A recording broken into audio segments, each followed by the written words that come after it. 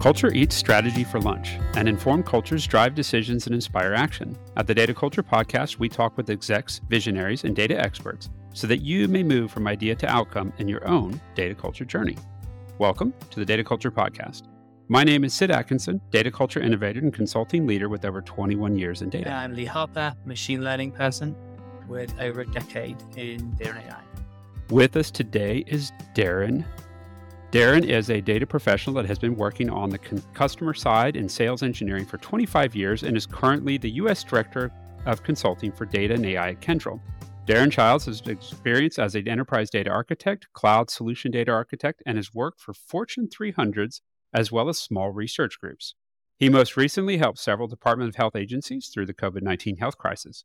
One of his many achievements includes work that stacked data for the Human Genomics Project at the University of Utah, which later Dr. Capricci was recognized with a Nobel Prize for his efforts. We are very excited to have Daren Childs, the data bear, on our podcast. Welcome, Daren. Hey, everybody. How are you? Let's do some data. Let's do data. All right. So, Daren, you have a not so secret project that you're working on right now, a book on building data culture. That's true. There's an interesting story there as to why an engineer by trade wants to write a book when most of our compatriots, rebel at writing documentation. So why are you taking on this Herculean journey? Well, there are a couple of different factors that really kind of set towards it. Definitely writing is not my strength, and the proofreaders of my book will share that with you. But the first thing that happened is I really felt like through my time at Microsoft and my time in industry, I started to build a portfolio of events that's stronger than most, more exposure and than most. Additionally, I've had a lot of success. We've been able to build successful modernization efforts through different layers and different times throughout this process. And I really wanted to abstract the root causes for that. In doing so, I was at first I started by finding approaches and architectures and writing white papers of how, we could have some success. And they were successful, but they didn't really ever give the entire gamut from start to finish. And they didn't address, a lot of those were more technical, and they didn't address some of the more difficult things, which are often changing the people and the processes and the environment. Where I felt like if I would step back and write a book, I would have that time to add the thought leadership into the people and processes, as well as the technical revolution that's going on in data right now. Yeah, I love how you put that, a portfolio of events, right? And so then you took that, your time at Microsoft, your time prior to Microsoft, and looked at that portfolio and saw patterns, right? And there's several different patterns. And a few episodes ago, we actually had Amy Hulse, and so she referred to, your successes above many of your peers and what that did to drive. So your book of business and how you stood out amongst everyone else. So what were some of those common pieces in those portfolio of events that you noticed? Well, one of the first things that I have in my perspective is I have a strong understanding for the ecology of data systems and solutions today. Mm-hmm. And luckily my career is long enough that I rode through much of the development of the existing sets of data solutions. And so I made some of those decisions, and some of them now I wouldn't make again, but I was able to, select different tools many times throughout my career. I was able to select patterns and also engage in processes and people throughout the years. And so having that firsthand experience for how we got where we're at really gives me an empathetic view of where many people and their environments are today. I'd like to say it as ecology, because very few of the environments that I review today or have in the past really had one layer.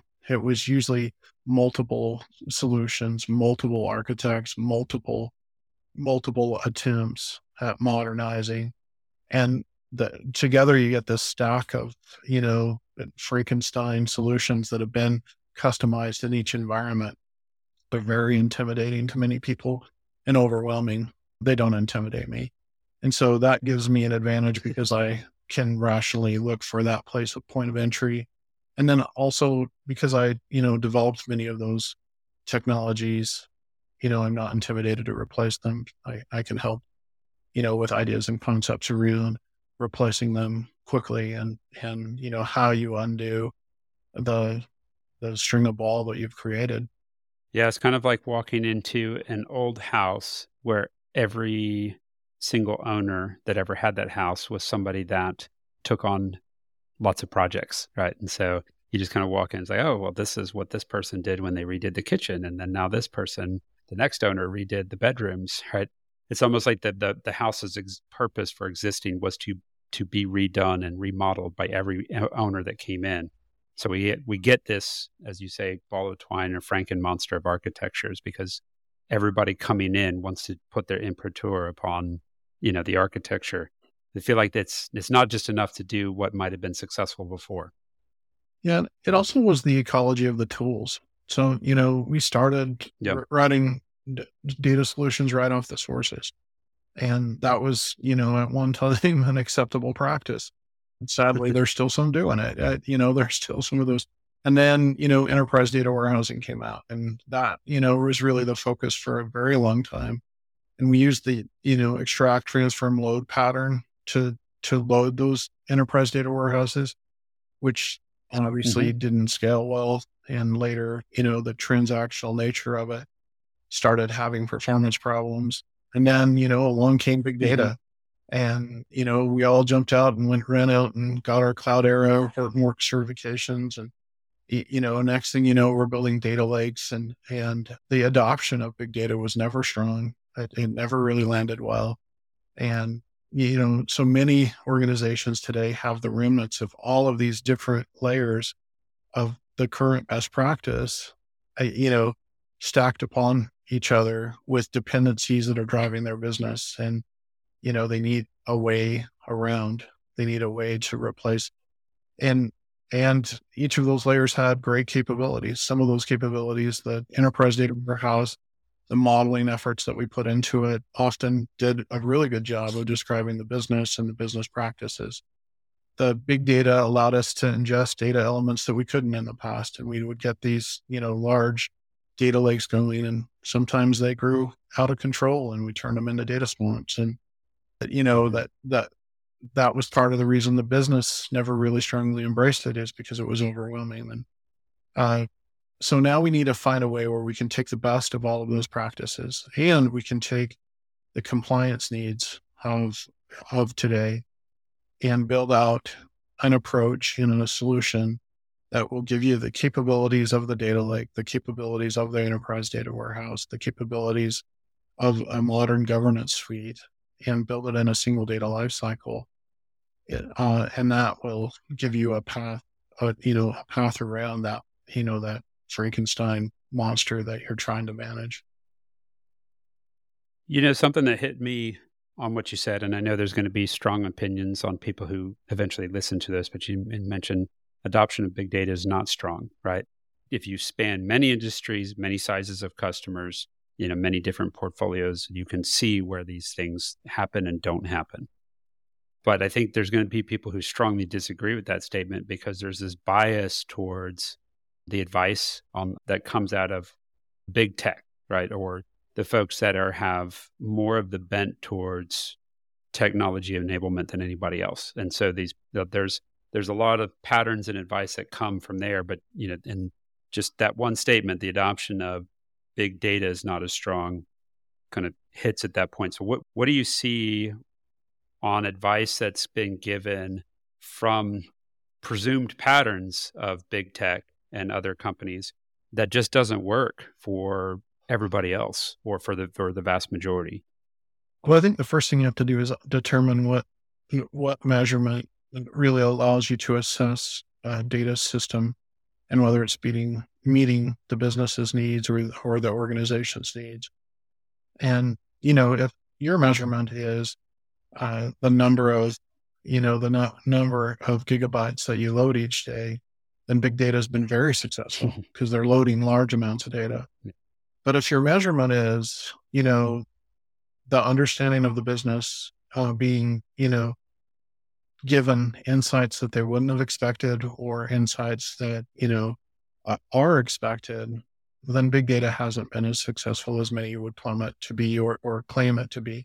In fact, many times when we do our analysis for governance, we do listening sessions across large business units, and we hear them very frustrated with the data lakes and their inability to access it. We also find that people have misused the tools often with big data. And we'll find that they've found, we can take a new visualization tool like Power BI and point it at a data lake. So we'll just load everything in the data lake. And now you have Power BI, boom, all your questions are answered. And if you think about your parents, and I can't tell you the organization this is with, but it was a large American airline that we were working with. And as we were working with them, we learned that they had deployed Azure Databricks to be the solution for end users. So I want you to think about, when you go to the airport and you meet that clerk that checks your luggage, just think about the technical capabilities, who those personas are, what they are. And can you imagine giving them Databricks as the solution to glean insights? They didn't use it and they never will use it. That, it just isn't going to happen. I think of my mom could have nor during holiday travel would I want them to use that. Right? Yes. Spin up your smart cluster, and now deeply shocked that you have people on baggage and people on check-in don't want to write or load Python functions and execute PySpark code. Right. Breaks my heart. But definitely the architecture that came from big data and from those deployments has brought some great capabilities to the market. And if we learn some lessons about some of the things like the one I just mentioned, and we learn some lessons about, some of those opportunities within big data, and then we look at the new hyperscaler solutions, Azure, AWS, I'm very familiar with both of those, and they both have a nice facade that goes on top of that data lake. That can be an excellent data discovery tool. And we can use that to discover insights and develop insights. But when it comes to delivery to the front end, we probably, should focus more on tools like Power BI and Tableau to, build out those exposures to customers. And then, those larger user groups will be, familiar with those and able to use those easily. And one thing and it's different in every shop. The other thing that we're finding is that this Frankenstein monster is a different monster in every shop. They've all made different decisions along the way. One kind of, I guess, emerging trend that's here already is a number of platforms, Databricks being one such platform that's claiming to be the all-in-one. And this is all you're going to need. This is your single thing that's going to, data lake, the end user, be this, and this. From what you're seeing right now in your experiences, how near are we to an all-in-one platform? And should that even be a thing that we want to aspire to? Is there a value in having some differentiation between parts of the data stack?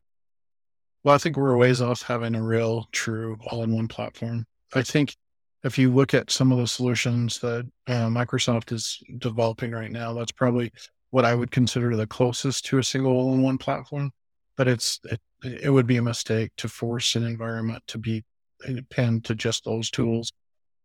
I think that the best practices are going to end up being a mix of utilities that provide a uniform set of capabilities.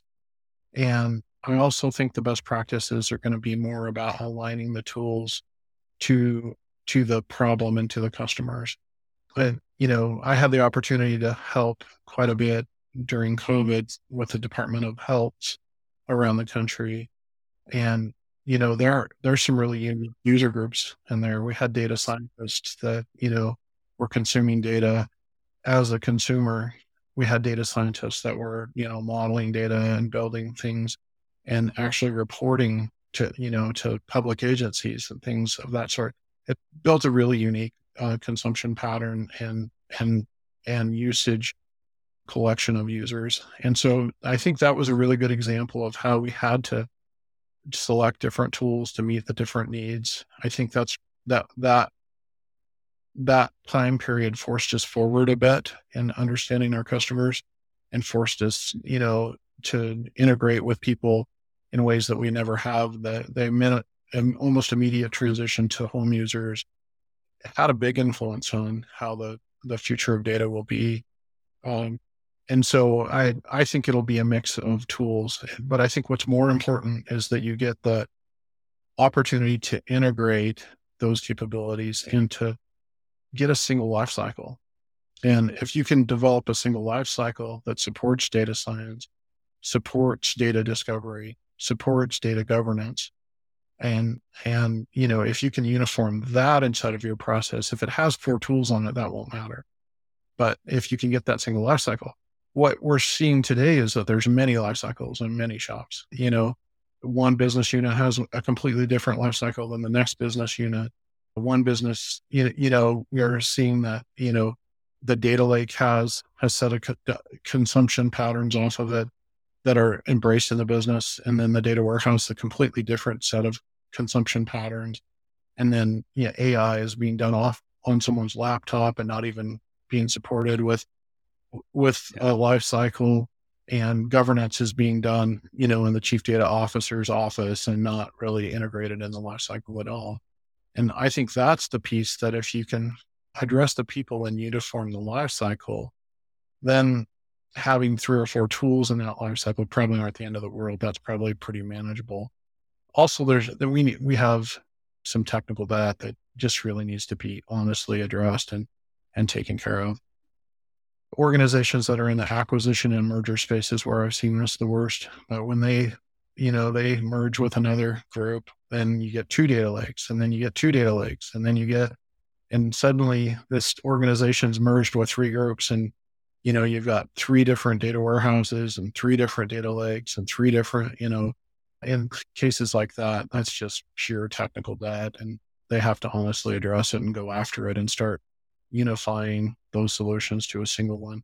The good news is the new tools are faster, easier to use, easier to implement, cleaner, lower cost. And so there's financial advantage and, just common sense advantage in replacing this 23, 28, 30-year ecology with some of the new solutions. I love the life cycle perspective there. And Daren, you and I have talked enough. I couldn't agree more on that. I think there's a balance on the number of tools, right? You don't want 50 in your architecture stack, but you really in many ways don't want just one either. But the more important thing is how quickly can you actually get that change? Do you have consistency in how you get those things out? And so I both love and hate these metrics. I love them because they're very telling. I hate them because they're still tech metrics, but it is a way to communicate the organization's ability to. And so what I've talked to a lot of clients, like, I don't care about the rest of what you're looking at. What's your lead time and what's your deployment frequency?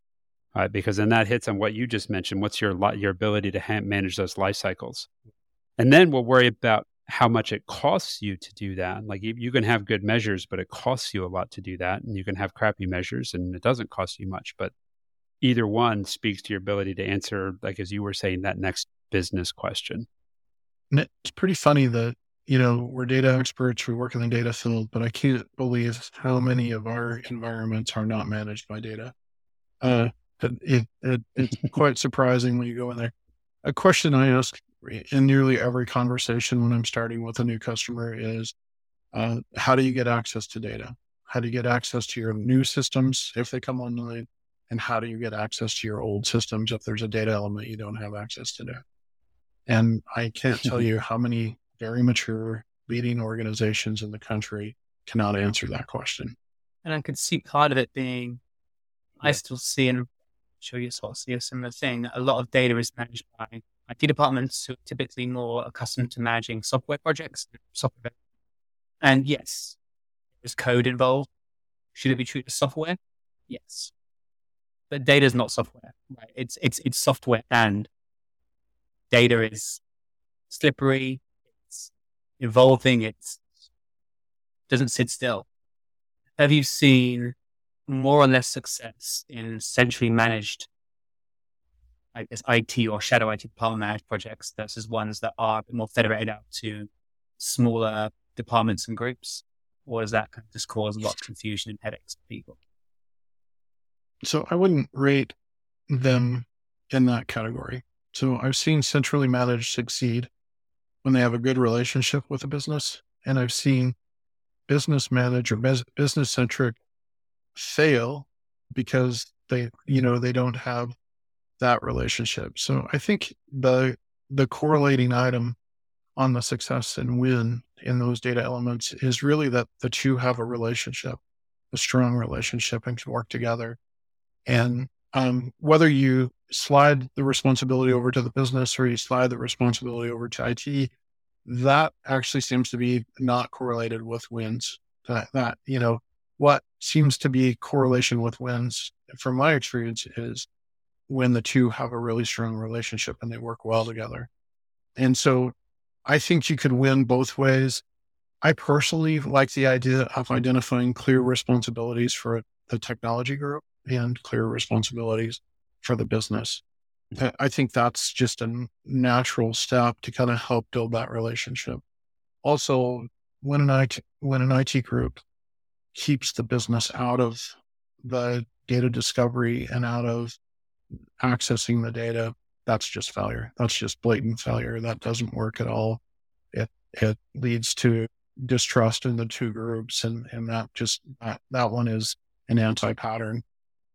But I think the real key to those is that you establish responsibility in both groups and you provide the opportunity for the business to help define the business logic, for the business to help identify, which fields actually bring the insights that they're looking for, and the technology group to repeatedly and regularly and quickly provide access and manipulation to those elements once that business logic is defined. So Daren, you mentioned at the beginning, you had this whole portfolio of events that has allowed you to do many, many observations over many clients and many industries. And now you've indexed those observations in your own mind and your own notes, right? And that has led you to this book that you're working on now. Yeah. So who's the audience? Like who are you writing this for, and what do you want to help them do? Well, it's a really important question because I really want to open the scope to the right audience. And obviously I'm targeting chief data officers.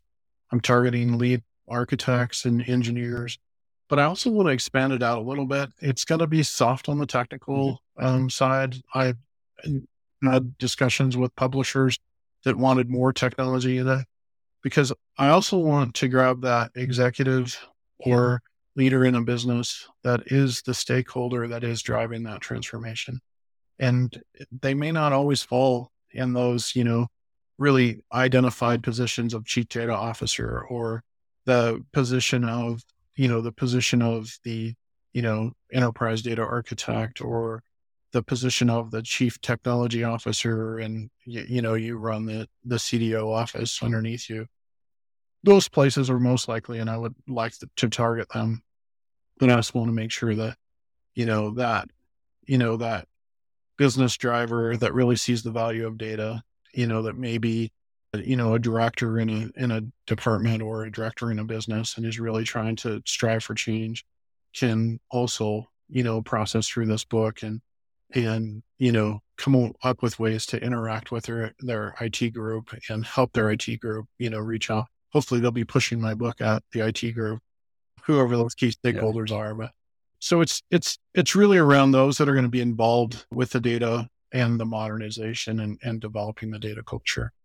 Awesome. And what are some of the topics that you plan on covering? I mean, are you going to go dive into things like both patterns and anti-patterns? What are some interesting things that folks can expect to see in your book?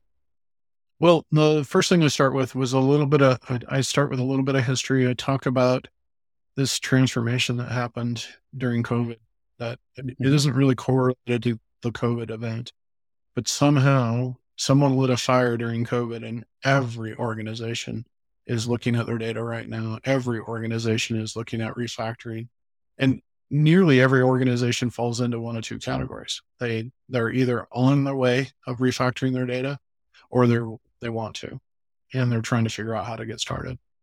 So I start with that. Second, I start with a little bit of the ecology history. And then I talk about, I'll explain how big data, what it brought to the market, what a data warehouse brought to the market, a little bit of that history as well, and explain how people ended up with all those different capabilities in a single environment. But then I get to, where do we start? And I talk a little bit about the personas and the people that are involved in making these changes and how they've had success. The ones that I've watched and observed successfully, how those personas have effectively driven the change. Then I think you need a parallel path. I think you need to refactor the strategy or the data solutions, and you need to refactor the people and processes. So it's really going to be split into two lines. It's actually one of the pieces I'm working on right now is how do I address that change from people and processes to the new technologies. I'm trying to figure out how to put those together right now, but I think it's going to end up with, you could start at chapter 3. You could start at chapter 3 and do people and processes, or you could start at chapter 7 and do solutions. And there'll probably be two chunks of the book that you could read first or second, and it wouldn't matter. And we'll, have those organized, and we're in the process of trying to identify how I make that transition and how I get there. But those two sections will really be the key to the book, is how do you change the people and how do you change the solutions? So, and one of the other key insights that you had, and when we were talking prior to this recording, you found a key thing needed in these transformations is someone willing to take charge and be responsible and drive that change.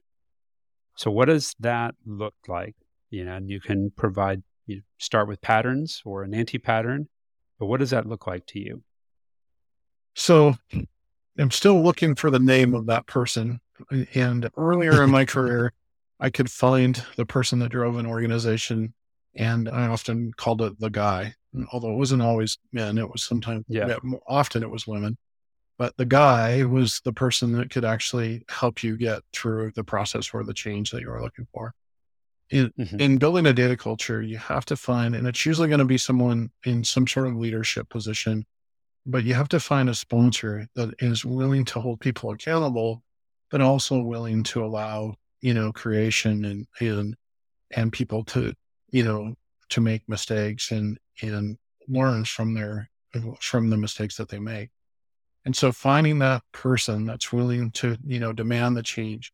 Sometimes the driver for that could be, a loss of business. Sometimes the driver for that could be an opportunity that's been missed or a competitor that had success. So we hear all kinds of different things that seem to motivate this person.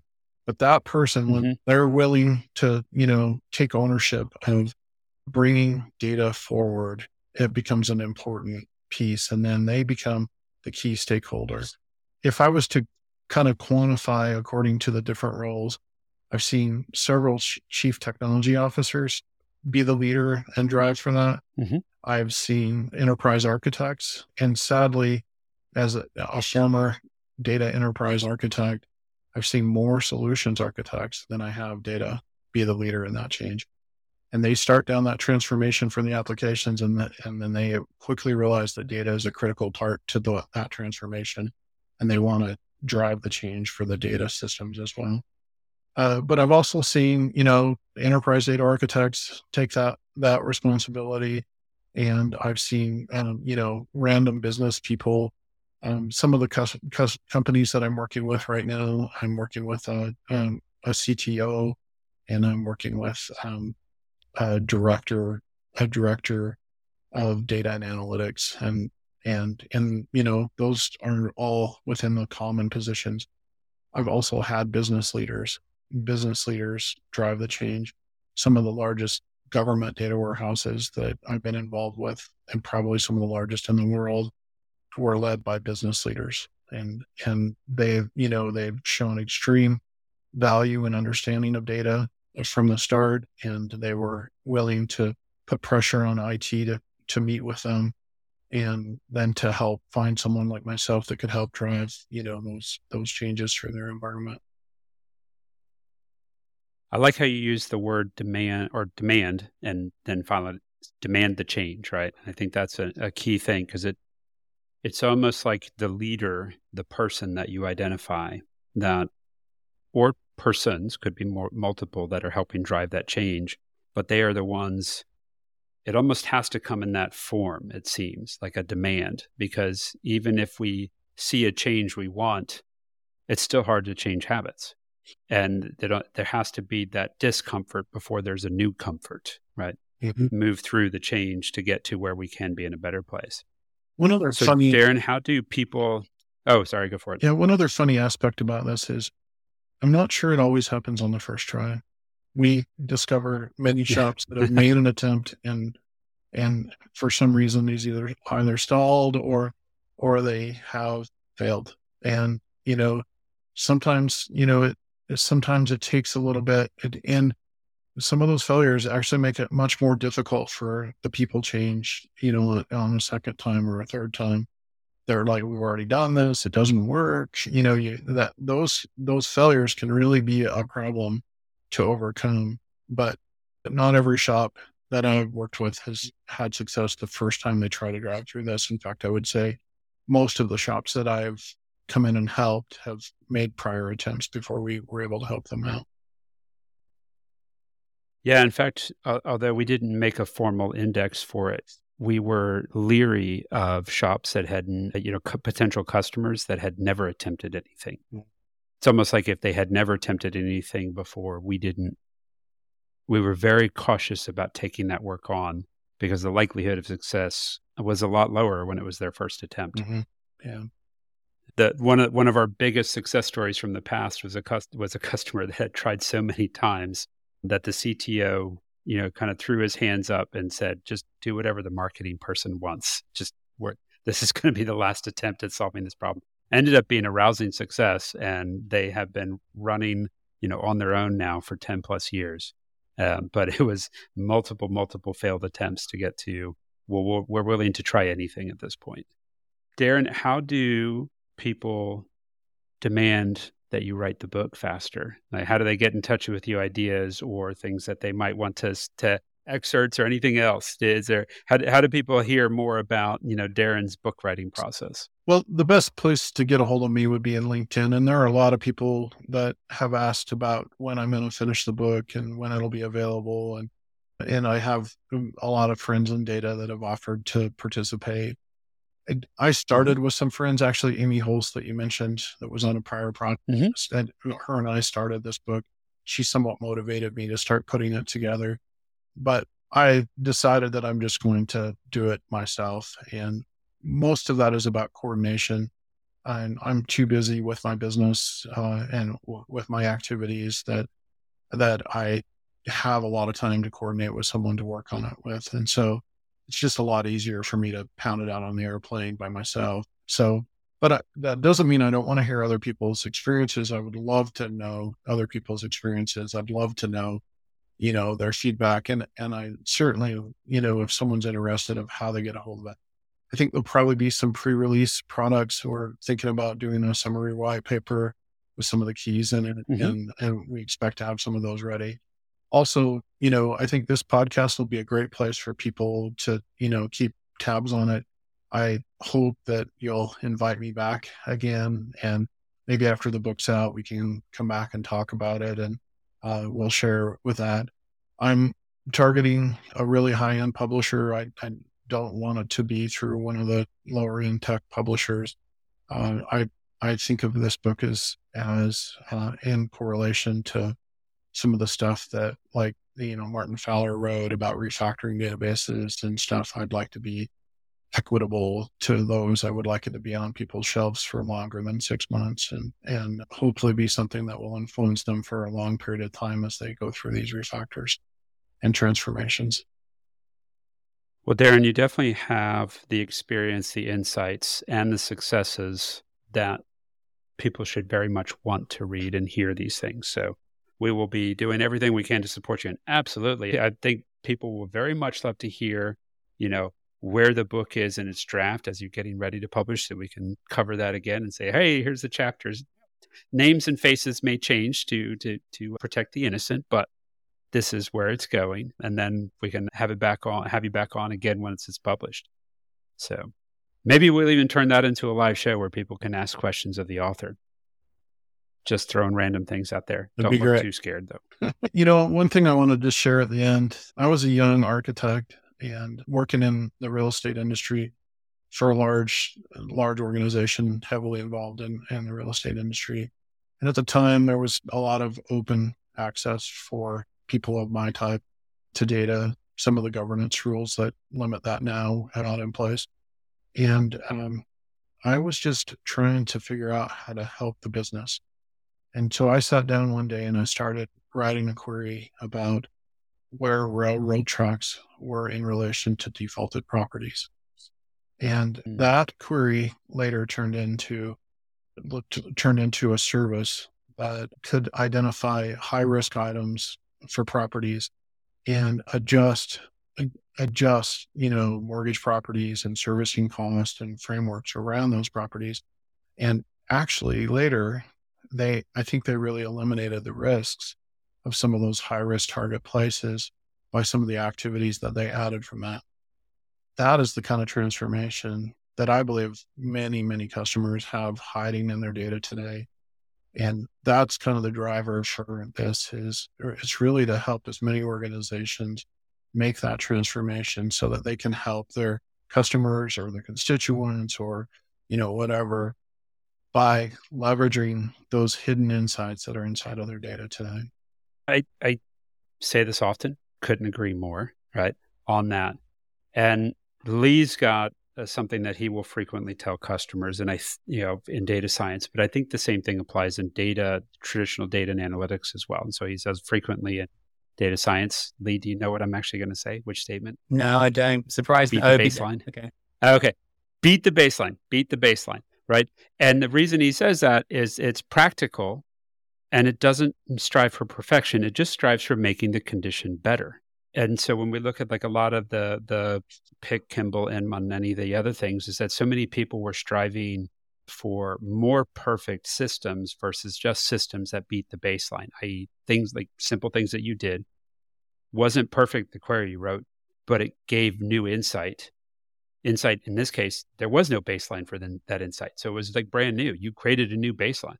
But in other instances, it's just, can we do things to give better, more perfect insight so that people can make more informed decisions? There's never going to be the perfect decision. There's never going to be, because as soon as you feel like you hit every data element you need, you're going to find 12 others that you don't have that you would like. So I love that point and that last insight that you shared. It's just like, what can we do? Focus on making the condition better, not necessarily the perfection of it. Well, Daren, people are free to reach out to you on LinkedIn. And I think we'll see as the book progresses, maybe we'll see some posts or some other things on LinkedIn as that moves along. Or are you going to be too busy hopping between cities and helping clients out and writing the book in between? Well, we'll definitely be doing some of the latter, but no, hopefully we're going to stop and make some investments in advertising the book. We also will be working with the publisher when that's resolved to identify some introduction opportunities. And then Kyndryl, who is the organization that I work with now, Kyndryl is going to make some investments in it. And so I'll probably be speaking at some conferences and referencing the book and sharing those. And those will be announced probably, sometime this fall. So, well, fantastic. We look forward to being published and look forward to having you back on the show. Great. Thank you so much for your time today, Daren. Thanks, Sid. Thanks, Lee. Nice to see you guys. Thank you for listening and being an advocate of the data culture community. Curiosity intersected with data can inform and inspire change for the betterment of all. Let's build cultures to make this happen. If you have a topic, want to be a guest or chat, reach out to me, Sid Atkinson, or my co-host Lee Harper on LinkedIn via DM or via the Data Culture Podcast LinkedIn group. If you haven't already subscribed to this podcast, please do so anywhere you get podcasts. Be sure to join our LinkedIn group to engage with your fellow data culture changemakers and visionaries. Thanks again for listening.